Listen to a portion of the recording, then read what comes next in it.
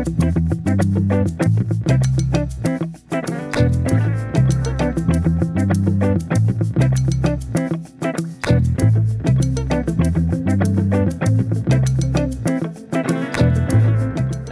I'm Stuart Chittenden, and this is Lives, a conversation featuring fresh voices and diverse perspectives on culture, community, business, and more.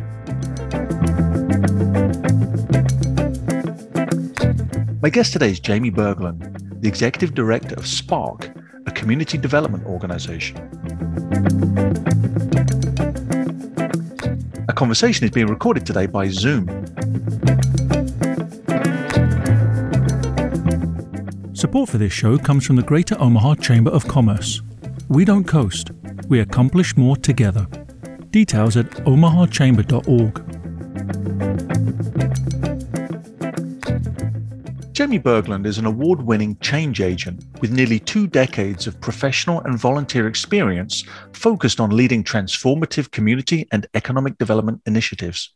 Prior to her becoming Executive Director of Spark, that experience included leading Omaha by Design, and at the Greater Omaha Chamber of Commerce, helping establish the Omaha Municipal Land Bank, and helping evolve regional transportation, neighborhood, and economic development plans. Jamie's nonprofit and volunteer work has included serving in the Peace Corps in Jordan. Jamie graduated from the University of Nebraska at Lincoln with a Bachelor of Arts in Sociology and a Master of Science in Urban Studies from the University of Nebraska at Omaha. Jamie, welcome to the show. Thanks for having me. So I wanted to start just a little broad. How would you define community? What is it? I think about it at least in a couple ways. There's a very place-based thought pattern around the neighborhood you live in, the people, buildings, structures, kind of day-to-day experiences you have in the space that you physically live in. And then I think about community from a people-based perspective. And so who you choose to surround yourself with, they're inclusive of those people within the space, but they're also, family and friends and folks that live elsewhere. So from a community developer perspective, I also kind of turn that question back to you and to people that we work with and say, how do you yourself define community? And that's then the definition of community. So it's different and evolving for everyone. 2 things really stood out to me as you were describing community, and they both feel really, really powerful to me. One is that aspect of community, which is about stuff. And it's like, the bricks and mortar, the physical infrastructure, all those kind of things. But it's really heartening to me to hear you also say it's about the people that choose to make investments of themselves in a place, and that you put that question back to the community. What do you, the community, really think about this? I wonder if you are able to give us just a sense of maybe some context, some history about community development organizations. Is this a recent phenomenon? Is this something we've been doing for a long time? What do they generally do? What do we have community development organizations for? So many community development structures exist because of federal programs that were initiated and pushed various types of funds to different municipalities across the country. So depending on how quickly a city was apt to want to receive those funds and kind of rally around the goals of those funds, directed a lot of whether or not various cities around the country built those community development structures. So as far back as the Federal Housing Administration in the 1930s and 40s and the development of housing projects, Public Housing Administration, you start seeing a lot of different structures coming to life. The ecosystem in Omaha is there. It's not as fully robust and developed as you may see in more coastal cities or urban, much more urban areas, older cities, larger cities, where, for example, in Omaha, we have community development corporations, a CDC is what they're often referred to. We have a small handful, whereas in other cities of our size, maybe in Rust Belt communities or on the coast, you're going to see 20 and 30 CDCs.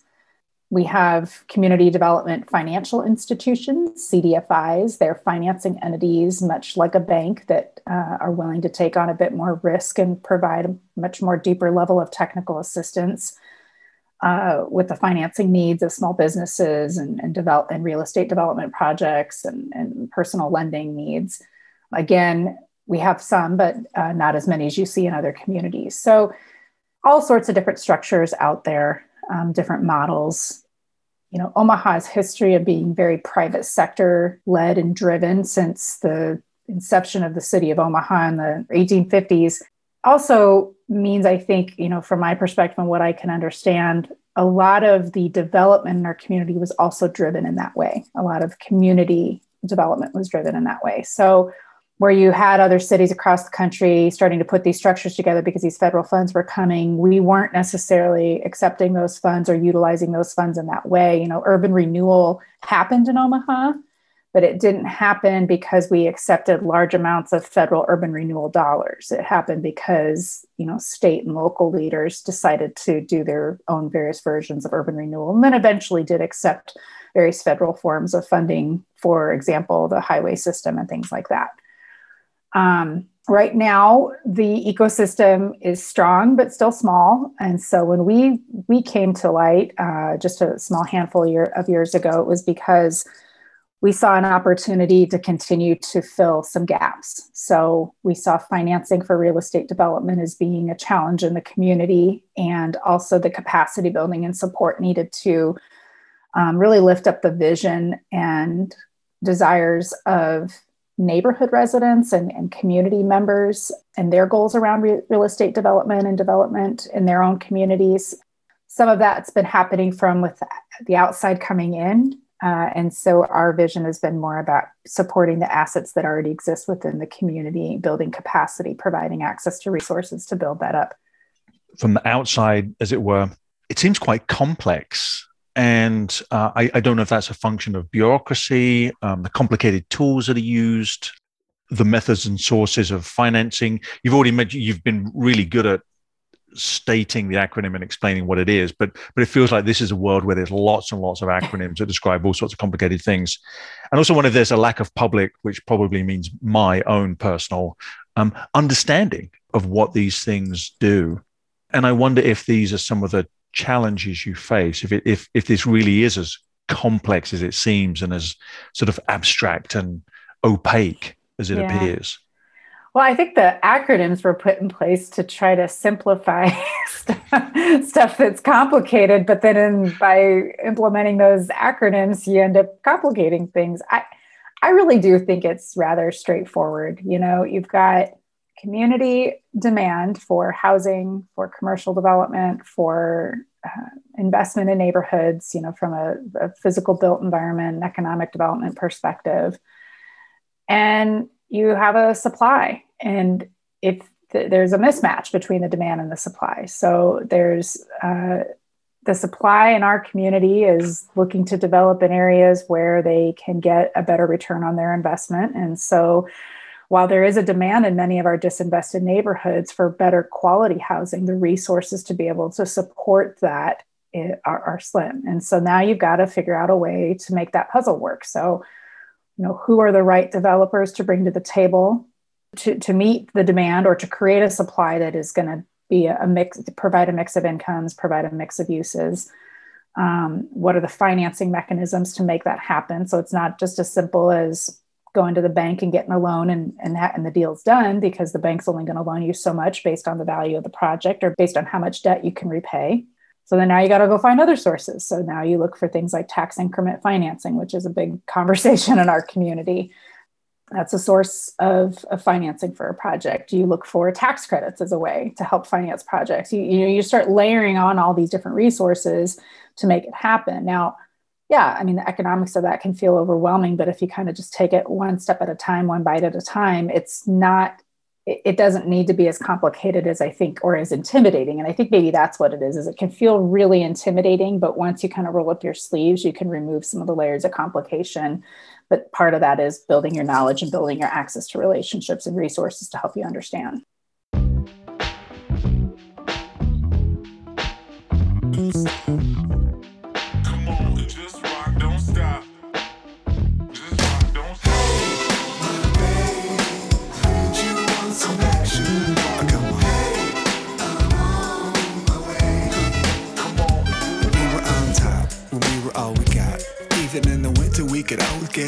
certified sunshine. We got it on lock.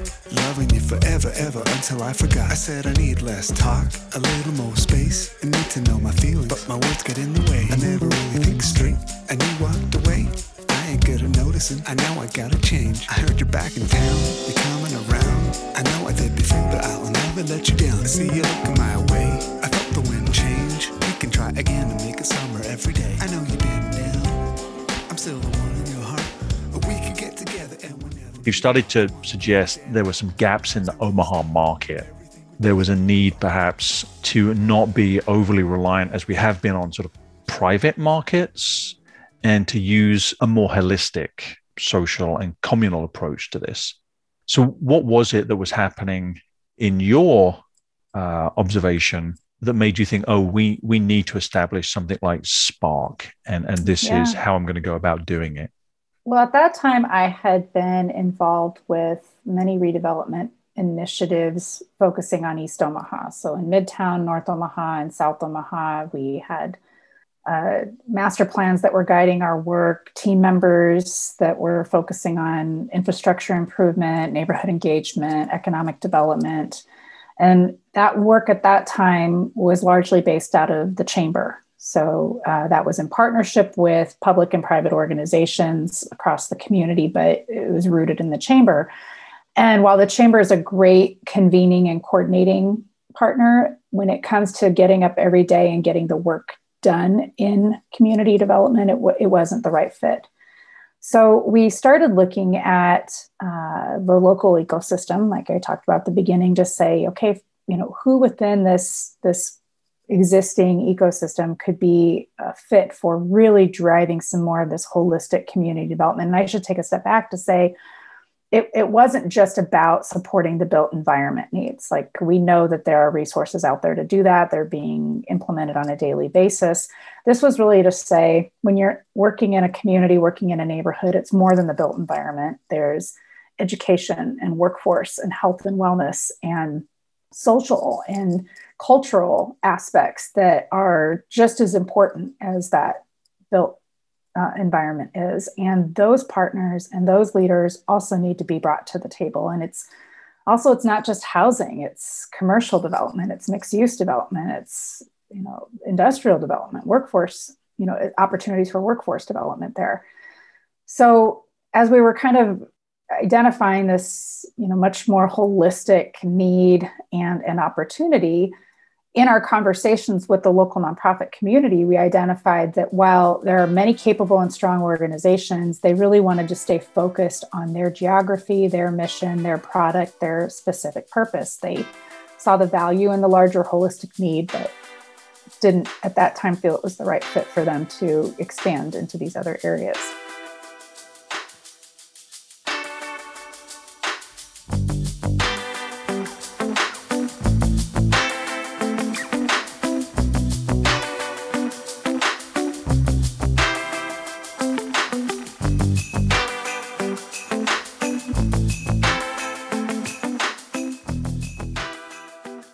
So we started looking at models across the country because, we know we're not the first to the table on this. And I think that's one thing that I will say has frustrated me about Omaha kind of in general, and that I love this city in so many ways. That I've lived here most of my life. I see so much opportunity and so much entrepreneurship. But one thing that frustrates me a bit is that, we do have this conversation that we're kind of the last to the table on a lot of things.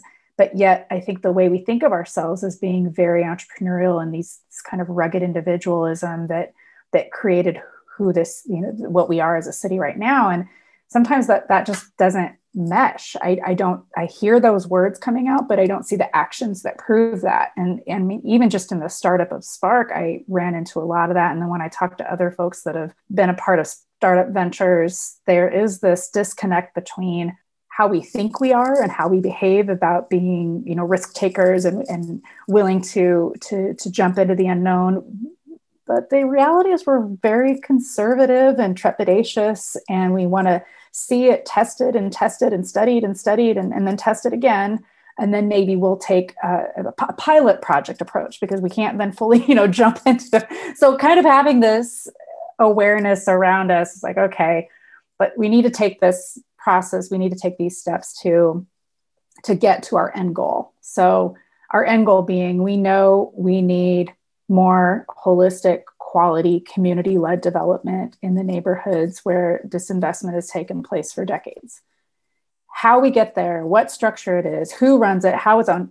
There's no pride in authorship or ownership in any of it. We just know that this is the end goal. So that's why we took this path of, who can do this? How can it be done? Where can it be done? Who's willing to partner together?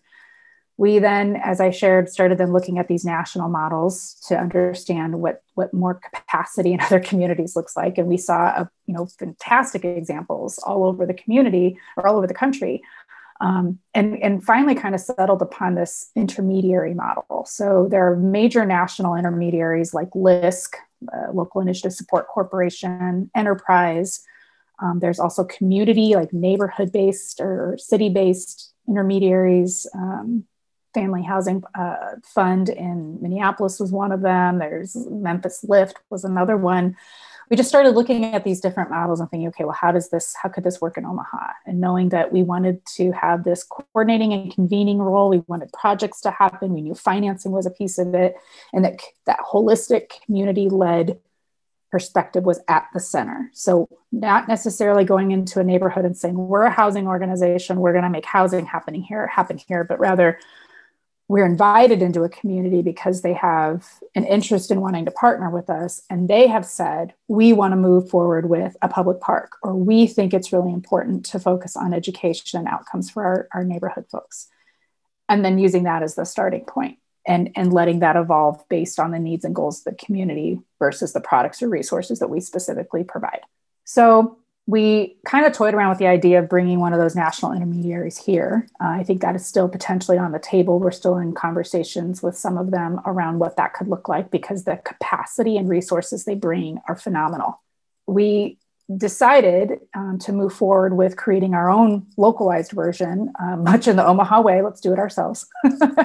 But also through the advice of some of the people that we knew we would need to have on board in order to be able to make it successful. So we largely engaged investors from both philanthropy and the financial institutions.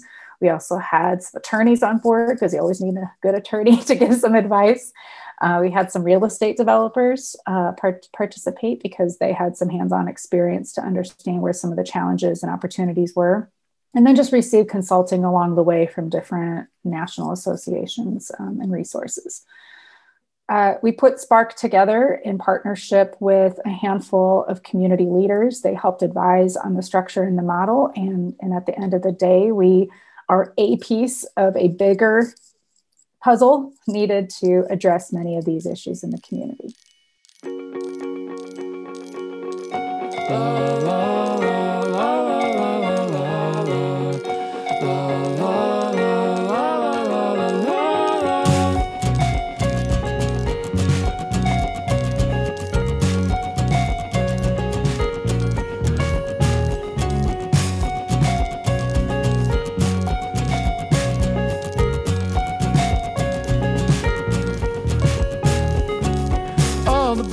Singing, what a beautiful day. Tonight I know the moon will rise in such a magical way. From dusk to dawn we'll go on and on, lighting fires and sing along. My oh my, when I see you get that look in your eyes, we ain't gonna sleep tonight, and that is alright. Tonight we come alive, another step in time, feeling fine until the daylight. It sounds to me as if Spark's goal and its activities are geared around creating infrastructure that is, great, and also a quality of life in a community that also feels great to the people that live there. And I wonder if that's accurate. And if it is, how do you go about, and maybe you can provide an illustration of how you go about helping a community move from disinvestment to thriving in those place and people areas?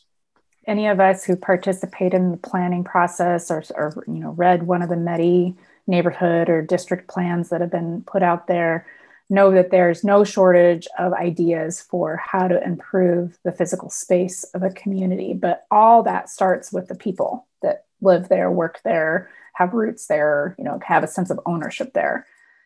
We're really fortunate as an organization to have team members with great relationships in the community.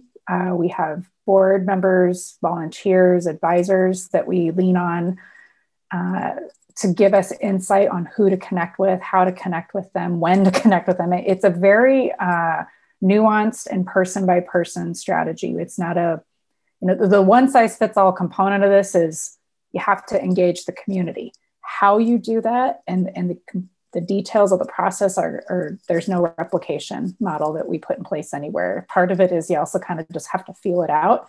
So then having people on our team and advisors and board members that are really sensitive to that is a really important piece of our structure. I think when we do our work, it's driven by, so it's rooted to a degree in the plans that have already been created. There's been a lot of input in our community. There's a bit of fatigue in our community around giving input to plans without seeing action and results. So we don't start from scratch and that we look to those plans to give us guidance, but we, in our conversations, affirm what we see. So is this something that is still desired? Who else isn't voiced in this plan? Who else do we need to engage to get that input on? Which can really, prolong your process, right? Which is maybe not in the world of real estate development, not the thing that you want to do. Time is money. And so you need to get cracking. So you really have to be you have to have a lot of foresight and thoughtful ahead of time as to how long in advance you want to be starting to have some of this engagement, and be willing to put things on pause if there's challenges or problems that arise so that you can address, listen, and address is not the right word. It's really listen. I think most of what we do is listen and ask questions. It's not like we're in a place to fix a lot of things other than to try to just act upon our mission, but there's larger public forces at play that we don't necessarily have control over, but what we can do is listen and then provide access, which is, I think, another great thing. In general, I find Omaha, everybody's like about a degree or two of separation. Folks can pick up the phone and call somebody and cold call them, and most people will talk to you, is at least the perception. If you don't feel that's the case for yourself, what we've been able to do for many folks that didn't feel that was their reality was make that connection. And so then now we're no longer the gatekeeper or the go-between. They've already got that direct connection there. And so that's another piece of this engaging and listening, and is just building those bridges and networks and that social capital, the bonding and bridging social capital that needs to happen to make a project happen. So community engagement through those master plans, through the one-on-one outreach, at any time we embark upon a project, there's always other partners at the table. They also bring their own constituents and networks. And so we get to know them. I think a good illustration is a project that we're hopefully going to have constructed yet here this summer. And that's in Brown Park in South Omaha. We came into that partnership after leaders in the community with the Heartland Workers Center and the Omaha Community Foundation had been engaging with neighborhood residents around their vision for their own neighborhood. Heartland Workers Center had been doing some canvassing to understand community needs and encouraging civic engagement and voting and leadership development. And a whole host of issues came up in those outreach conversations. One of them was the park. And that was one that folks just kept coming back to over and over. We really want to see a park invested in. So as they embarked on what that would look like, they reached out to us to assist with kind of the overall coordination and structuring and communications and planning and fundraising and engaging with the city. So we brought that level of expertise. They brought the community piece, which then also became relationships we were able to capitalize on. We helped them engage with the city. Now the neighborhood residents have direct contacts with the city. Same with the fundraiser or the funders. We did, help facilitate and lead the funding, but everybody worked in partnership. And then now everybody has access to those funders, and there's not that intimidation factor that comes with engaging with the donors. So, here's just an example. And I've said this before that, my heart and soul is often in housing. I think housing is like a foundational, Maslow's hierarchy of needs. You need shelter to be able to function in so many ways. And so if I were to go into any neighborhood, my eye is towards homes and housing and how that is functioning in a community. But in this neighborhood, they really wanted to start with the park.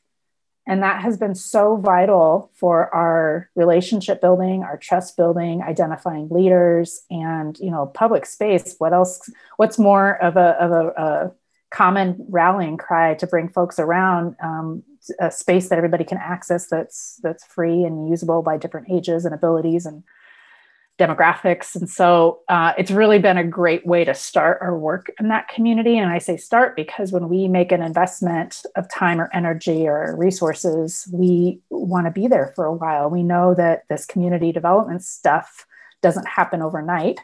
The challenges didn't happen overnight. And so to address the challenges, but then to also help continue to lift up those assets, it may not be within my lifetime that I see the fruits of our labor, but that's just part of the commitment you make. So.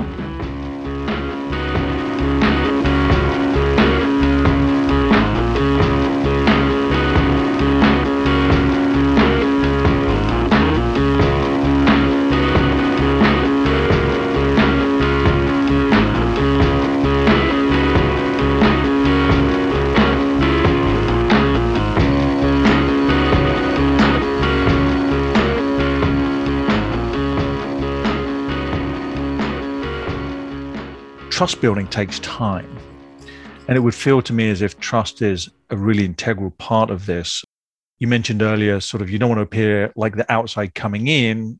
Neighborhood investment really needs to emerge as a desire from the inside out. I'm just curious about the barriers and the pushback you might face. So, for example, questions like, whose interests are you serving? Is it the developers and the banks, or is it, the neighbors? What about complaints about gentrification, for example? Mm-hmm. So I'm just curious about the kinds of resistance you face. Even as we're talking now, I understand the good intentions behind the work. Yeah. Well, fortunately, and maybe it's also like a Pollyanna way that I look at the world, is that we have not had resistance in the way that maybe folks would expect with how development happens in a community. And I think it's because we've really started with those relationships, and we're not driving a vision. We are facilitating and supporting the vision of the community. So, Brown Park is an example. That's the community's vision. Now, if we would have gone in and started with housing, like I kind of talked about, that could be perceived, and the reality would be that, well, wait a second, whose goals are being achieved here? Whose interests are being met here? What the flip side of that is then, while we're very focused on what the community is wanting and trying to support that, we also have to engage with and mitigate the concerns and goals of donors, of investors, of public officials, of others that are, influential and are part of this ecosystem too. So sometimes what we may actually more find ourselves doing is explaining and helping people maybe in a different piece of this puzzle understand the goals and wishes of the community and why we're doing what we're doing and how we're doing it, versus maybe a different, more either capitalist driven or traditionally driven kind of way. Traditionally being kind of that top down. I think we also, we as a community and just as a people, get really used to the language like grassroots led, grassroots. Well, what does that really mean? And how do you then truly let go of control of a vision? Because it's not your vision, to begin with. I mean, if you're really there about community development, you're supporting the goals of those living in the community. And so that vision has to be driven there. So then kind of going on to your question or comment around gentrification, that is a tough one. There are so many definitions around what gentrification is and isn't, where it's happening, is it happening, to whom is it happening?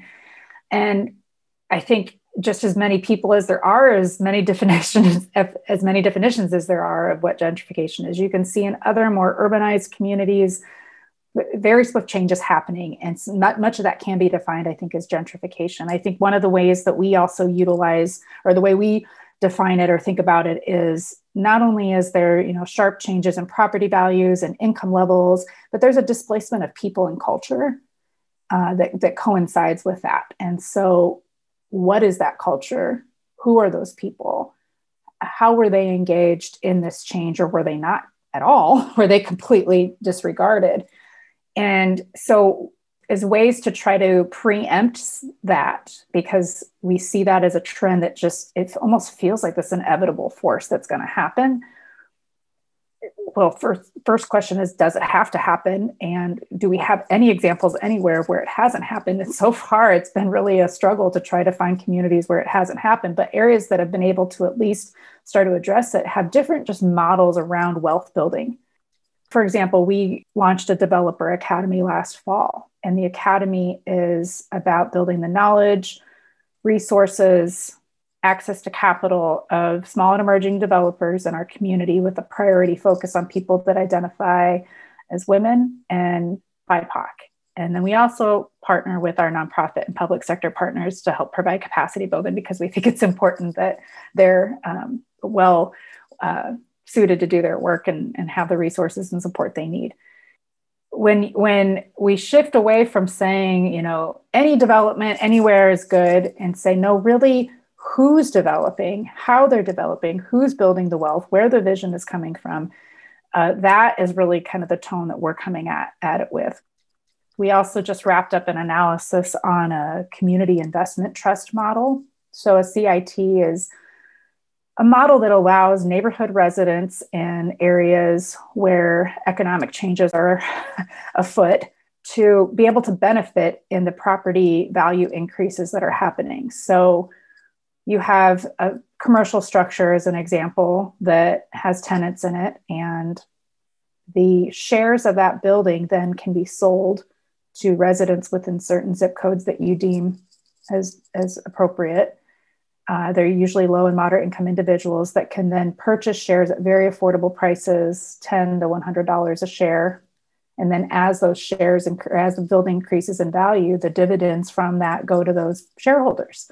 So very modest increase over time, but it's a very secure way to be able to raise or to be able to earn additional wealth in a community, especially with residents who probably don't have the ability to invest in things like the stock market or other investment models or structures. And the way this particular model is structured is that there's no loss. So you get a letter of credit from a bank to guarantee that investment so that they don't have a loss. So it's really a great way to start helping share the change, share the wealth building that happens when a community is going through change and gentrification, as you say.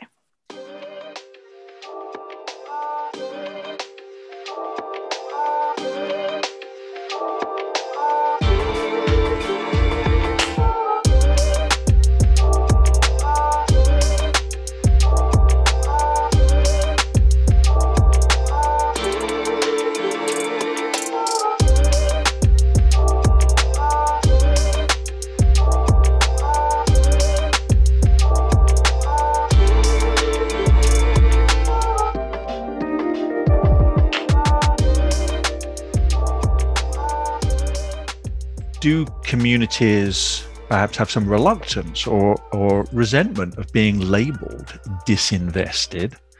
And I wonder if Omaha itself doesn't like the idea that we need an entity like this, because it somehow demonstrates that we're not flourishing as a city as maybe we'd like to say that we are. Yeah, it doesn't mesh with our Nebraska nice, like, wait a second. Yeah. For sure. Who wants to be labeled disinvested? Who wants to have their neighborhood be thought of that way, or they themselves view themselves that way? Yeah, the different labels that are historically used, currently used, I think it's continually evolving to try to find language that feels appropriate.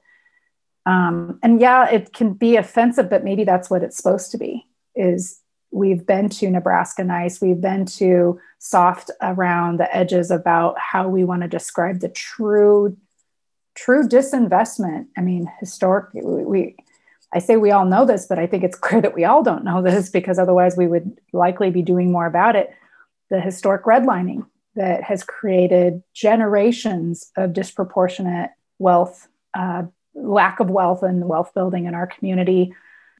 We do need to call that what that is, and we need to then address it. I think if we don't use language that is clear, then I think we run the risk of continuing to dance around it. And I definitely think,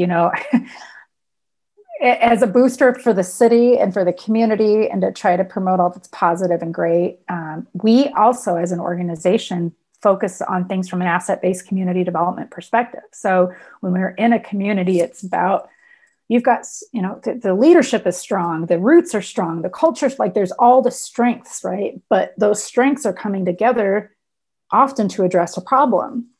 So yes, let's value those strengths, let's support the strengths, and let's rally and support them together to address the problem that they've identified in their own community. And so I think going back to, do we want to talk about our city as being disinvested or parts of our city being disinvested? Yeah, on the 5 o'clock news and the soundbite and the snippet that happens that we see on the evening news, that seems to be something that we're okay to watch then, and then to further kind of demonize those different parts of our city based on the stereotypes we might have or experiences. But yeah, I guess I would say that if we were more serious about really calling what it is and then really being willing to address it, we may not have some of the challenges that we have.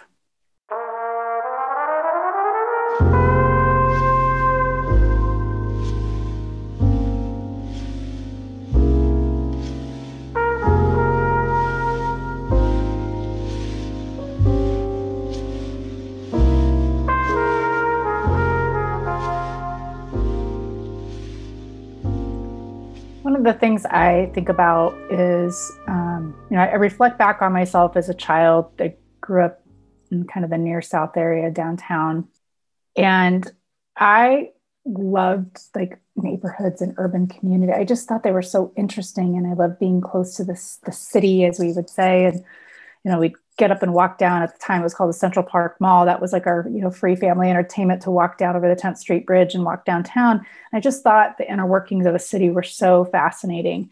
And as I got older, I recognize now there are hundreds of thousands of kids in our community that have the same feelings and desires and goals and visions for their own neighborhoods and their own communities. First of all, shame on us if we don't find a way to support and empower them to be the next generation of leaders, to address, to seize the opportunities and address the challenges that they want to see. But even before that, I think there's a collective belief sometimes that there's not a lot of value or worth in the community members that are living in these neighborhoods. And that to me is really core to this problem, in that how could you not have an idea or a vision for how your community could improve when you wake up and live in it every day? That is the real key to this, is empowering the voices of members of the community that are experiencing the existence of their community on a daily basis. There's a lot of strength in that, and there's a lot of value in that. And it's also like letting go of control of what that insider view needs to be like. Oh, this is what I think we should do to that part of the city. It's also, I think about like how we kind of approach all different kinds of programs. So like, here's your SNAP benefits, here's your childcare benefit, here's your housing benefits. We as a collective community, and we as people in power, don't think that people with lower incomes have the ability to make their own choices as to how to spend their money.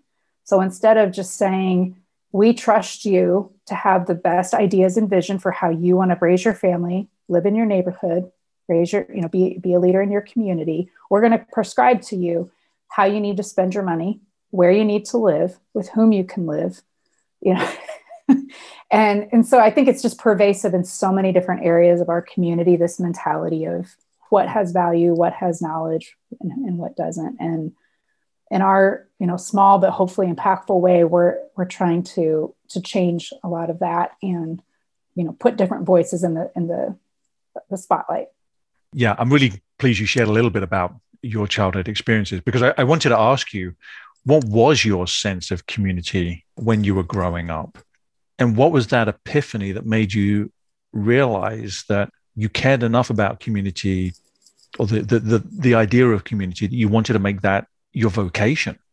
The community that I lived for the first part of my life was a very close-knit community. It had, family generations. Years back, it was Little Italy part of town. So just, family living close by. There were many new immigrants also at the time that I lived in that neighborhood, moving into the community from Mexico and other areas south of the United States. So just that sense of family and connection and close roots was a very much a part of the kind of community I grew up in. I also went to a Catholic grade school, and that sense of, I think everybody in Omaha, at least my experience at that time, is like everybody's Catholic in this city, but no, not everybody is Catholic in this. There's a lot of Catholics, but that just the culture around Catholicism in that community too was part of my sense of what community was. And then we moved to Papillion when I was in middle school and high school. So that was a very different sense of community. There was a lot of military families, and so their roots were not as deep. They, moved in, moved out. They brought culture and community from other parts of the country with them. It wasn't as racially diverse. It was much bigger and also much wealthier. And so that was, my experience growing up. I was on free lunch and the oldest of 6 kids, and we, lived very modest means. And then we moved to Papillion, and I was on reduced lunch and oldest of 6 kids with very modest means in a community that was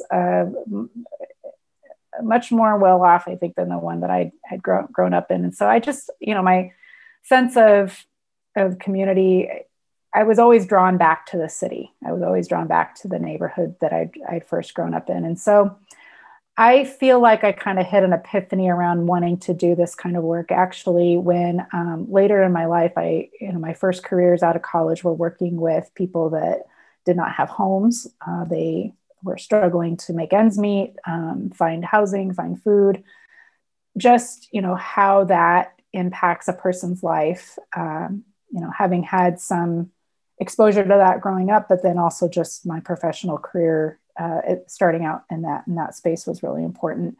I think the thing that really clicked for me, though, was I worked for the Nebraska AIDS Project doing the prevention and education work. I did a lot of street outreach. I worked in a lot of places in our community that can feel intimidating to folks that maybe don't frequent them on a daily basis. So homeless shelters and drug treatment facilities and just the streets and people that were in sex trafficking and sex trade. And so I found their lives and their worlds, heartbreaking in some sense, but also fascinating in their resilience and how determined many people are in the face of so many obstacles to overcome their challenges. That really married kind of this place-based background of feeling rooted in a neighborhood and just how cool people are together to say, like, I love this community development stuff. And so it continued to grow from there.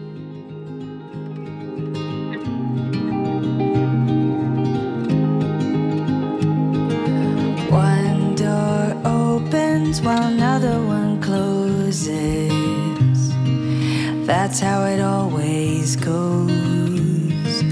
One heart's breaking while another one is mending. It's all in the ebb and flow. If I had to, I could go it alone, but I don't ever need to, because I have a home, somewhere to run to. I could live alone in the woods, not a single sound, but I would never feel alone, because you've become my home. These windows could shatter to the ground, these walls could fall right down, the lights could all burn out, because this house is not my home. Crumble into dust, I don't need that much, I don't need to roam, because you've become my home. You referenced community members looking to themselves and others as both examples of and inspiration to be leaders.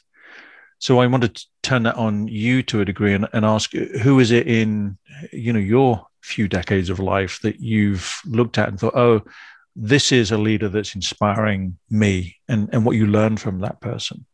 I think about going back to my time at the Nebraska AIDS Project. There were a few folks that I worked with, some of the prevention and education programs that were, again, dealing with some pretty difficult circumstances, and just watching them overcome those circumstances was really inspiring to me.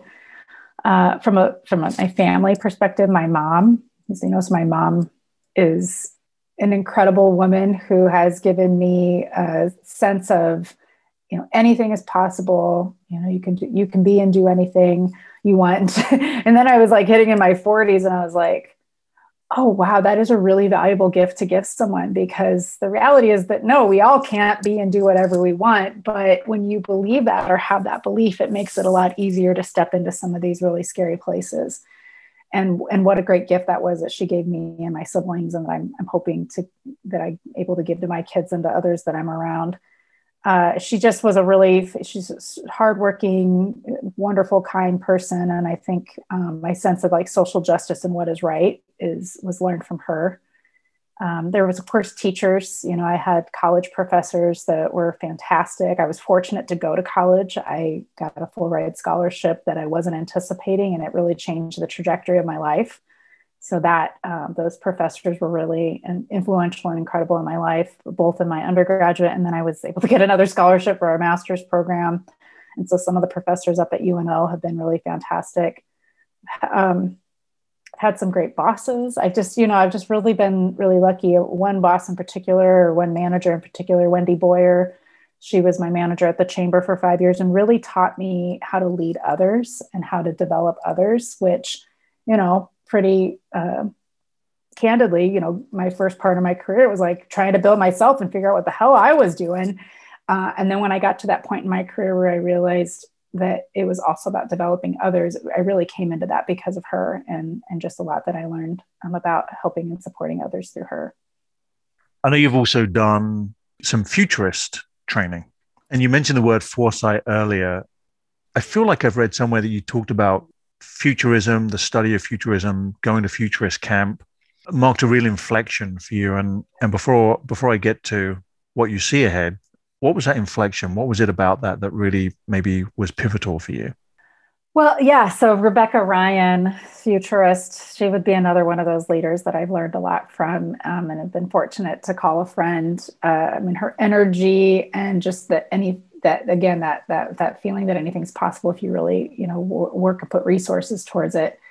I feel like I had probably always thought in that way. I always start with the future in mind and work myself back. But that model of futurism and strategic foresight gave me a different framework to think through it with. And so when we do planning and visioning as a team, as an organization, the work that we do in the neighborhood, we do that, what is the ideal future we're trying to envision at the end of the day? And how do we, work ourselves back and block and tackle through all the obstacles that are going to come our way to get there, and bring resources around, and just be, kind of reading the tea leaves for what could throw a wrench in things, or hopefully could present an opportunity for things. When I think about, the future, maybe just specifically within community development, I am, again, so blown away by the talent and strengths of the generation that's coming up in this space to take things on in such a different way, to not accept excuses as things that are just static, but that may be an opinion of someone or a problem of someone's, but it's not the fact. It's not the truth that we have to live with. And let's approach things from a different way. Let's think about ownership in a different way. Let's think about leadership in a different way.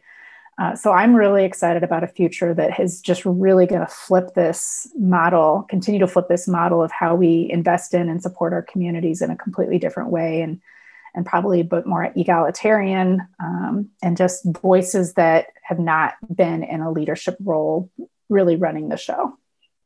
So again, let me make it more personal for you using strategic foresight. What is your future? Oh, what is my future? I love starting things. I've had the fortunate role of being able to help start a lot of stuff in organizations, structures, projects, strategies. I see a future where I get to do more of that. Maybe not necessarily own it and run it forever, but be a partner in helping someone else take their vision and support it and start it. I'm really excited for just more diverse leadership to come into our community, and I would be tickled to get to support and work for them.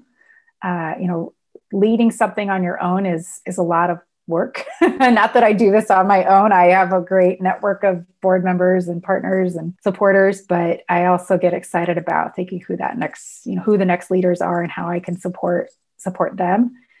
You only have one life, so who knows? I might take a 90-degree turn or 180-degree turn and do something different altogether. I do love all things related to neighborhoods and homes, and so very well could be in that space, but maybe just a little bit different than what I'm doing now.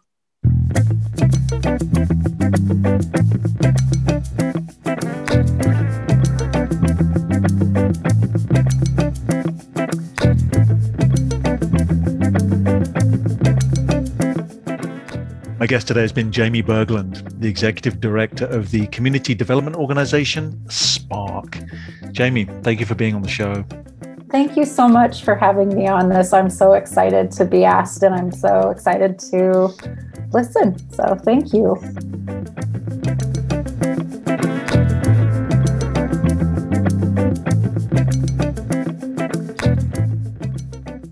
Okay. Should I just do this? Let me see what happens if I do this. That's going to be horrible.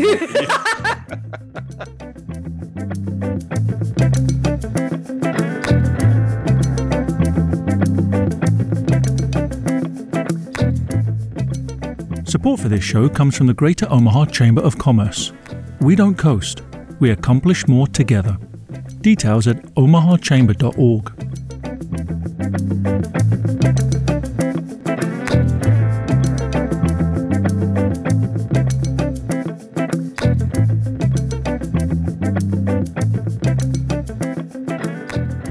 That's the end of this week's show. You can listen again to this show and others by subscribing to the podcast at livesradioshow.com and find us on social media at Lives Radio Show. The music playing you in and playing you out each week was created specially for the show by Andrew Bailey. I'm your host, Stuart Chittenden, and this is Lives Radio Show and Podcast. Join me next week for fresh voices and diverse perspectives on culture, community, and more.